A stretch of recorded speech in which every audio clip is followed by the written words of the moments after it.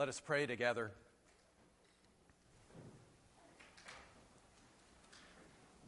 Lord,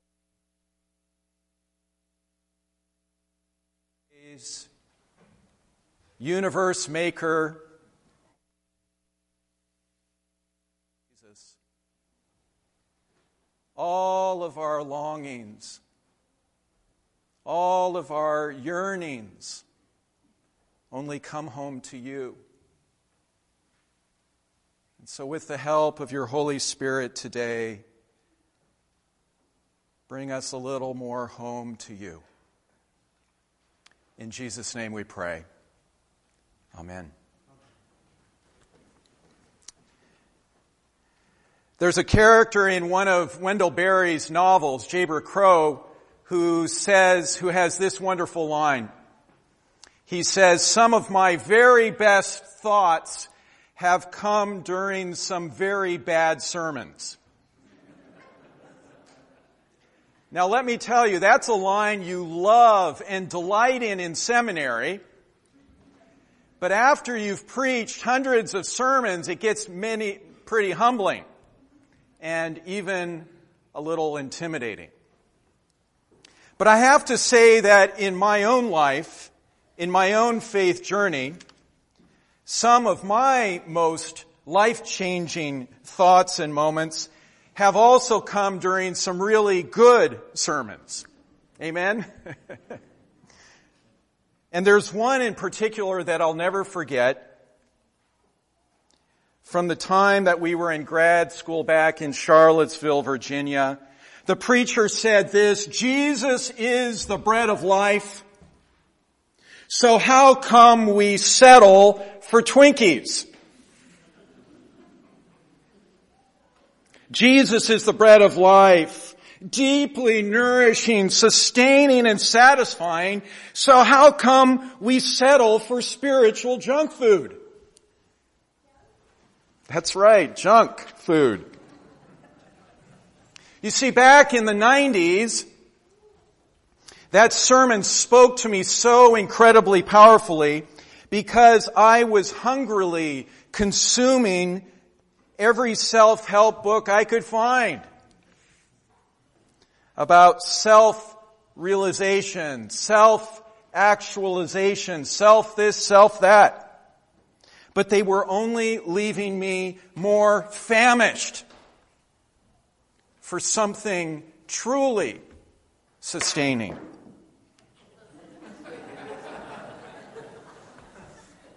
Things are falling apart up here. Truly satisfying and sustaining. And friends, this hunger that I was feeling is what led me eventually home to God, seeing in the face of Jesus. Two of our readings today, our call to worship from Psalm 63 and our reading from Isaiah 55, describe and explore this deep hunger and thirst that is common to us all. We all have it.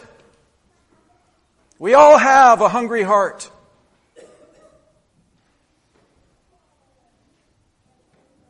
And we all seek to relieve this hunger in many and various ways. We may think, if only I had a perfect job. If only I had a more compatible spouse. If only I had a bigger house. If only I had that title in front of my name or that degree behind it, then I'd finally feel satisfied. But what happens? After we achieve our if only, the yearning returns. And many of us then try to numb the pain of this deep yearning that we feel. Maybe with booze or opioids, chasing after one peak experience after another, endless consumption or accumulation of wealth. How do you do it? As Mick Jagger tells us, I can't get no satisfaction, though I've tried, and I've tried, and I've tried. So, dear friends, what if we paid more attention to this deep yearning that we all have rather than trying to numb it away? Look at our American landscape. All we see are people numbing the pain. But what if we paid more attention to it rather than less? What if, in fact, this yearning we all feel is our homing device, placed in us by our Creator to draw us into loving relationship, into the loving relationship for which we have all been created? As the psalmist says today, "O God, you are my God, I seek you. My soul thirsts for you. My flesh faints for you, as in a dry and weary land where there is no water." What unashamed desire for God. Or as Augustine said, "You, O God, have made us for yourself, and our hearts are restless." Oh, they're restless until they find their rest in you. Friends, do you see what this means? The person clicking to a pornography site or knocking on a brothel door is really looking for God, but in all the wrong places. Our deepest yearning is for direct and intimate relationship with God. We have all been created with an emptiness that only God can fill. And our yearning is our homing device that is ever directing us homeward to God.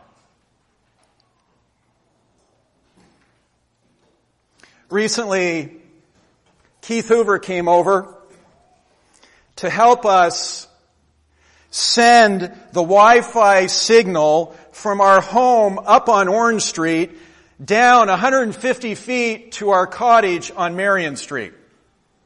I didn't know it could be done, but it can.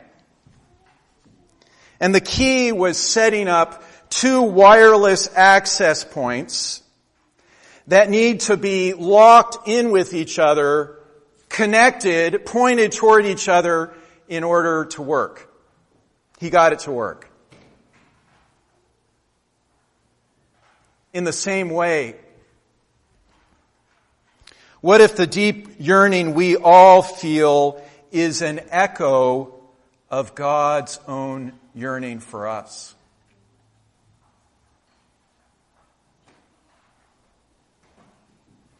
God's yearning for us and our yearning for God in return, opening between us a steady signal of deepening reciprocity and prayerful communion. What if? And so today we hear God crying out to us, "Ho!" I like to think that that's Hebrew for yo! Wake up! Wake up! Why do you spend your money for that which is not bread? Why do you labor for Twinkies that don't satisfy? Come to me, God says, so that you may live. Come to me.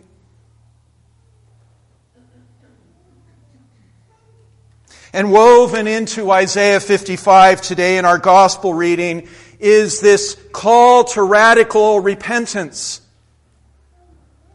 And repentance, you'll recall, is not a call to self-loathing or self-hatred. It's simply the call to turn away from everything that is separating us from God. What's separating you from God right now, dear friends? We turn away from that and we turn our lives more fully Godward, where God's mercy is rich and free, as we sang this morning.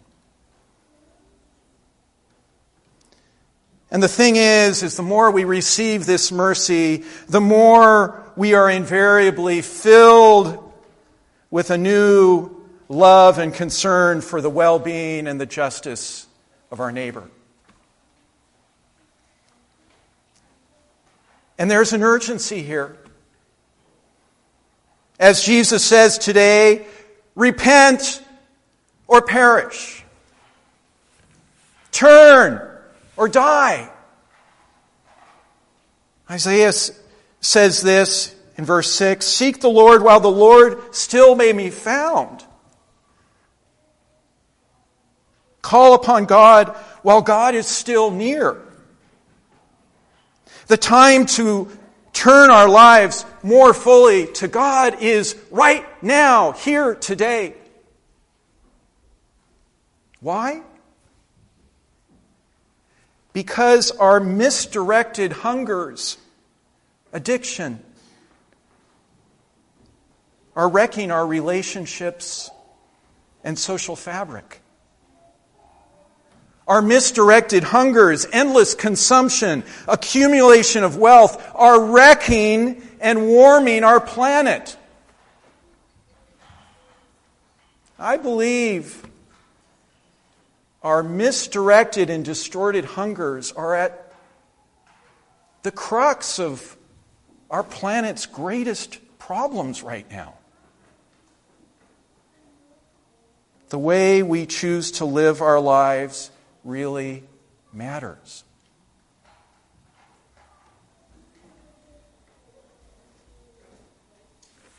And thanks be to God, it's not all up to us.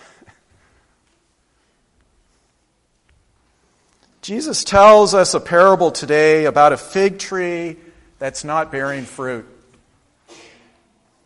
And did you hear that? A gardener comes along, asks for yet another year. Give me one more year. I can do it. I'll take care of this tree, watch over it, even place a bunch of manure on it. I love that part. That helps us to reframe all those times in our lives when manure seems to be happening. In all things, our Lord is ever working for the growth and fruitfulness that come from a God-connected life.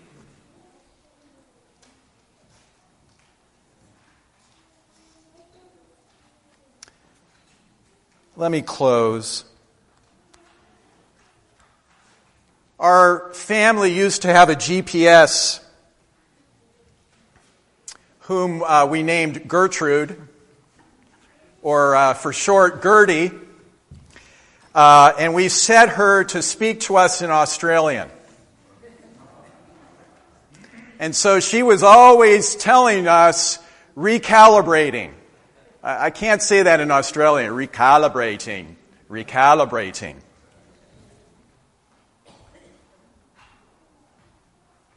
And this has me thinking, if one of the primary purposes of East Chestnut Street Mennonite Church is to be a laboratory for us for the lifelong recalibration of our homing devices together. The community where all of our yearnings are slowly being refocused and redirected toward God.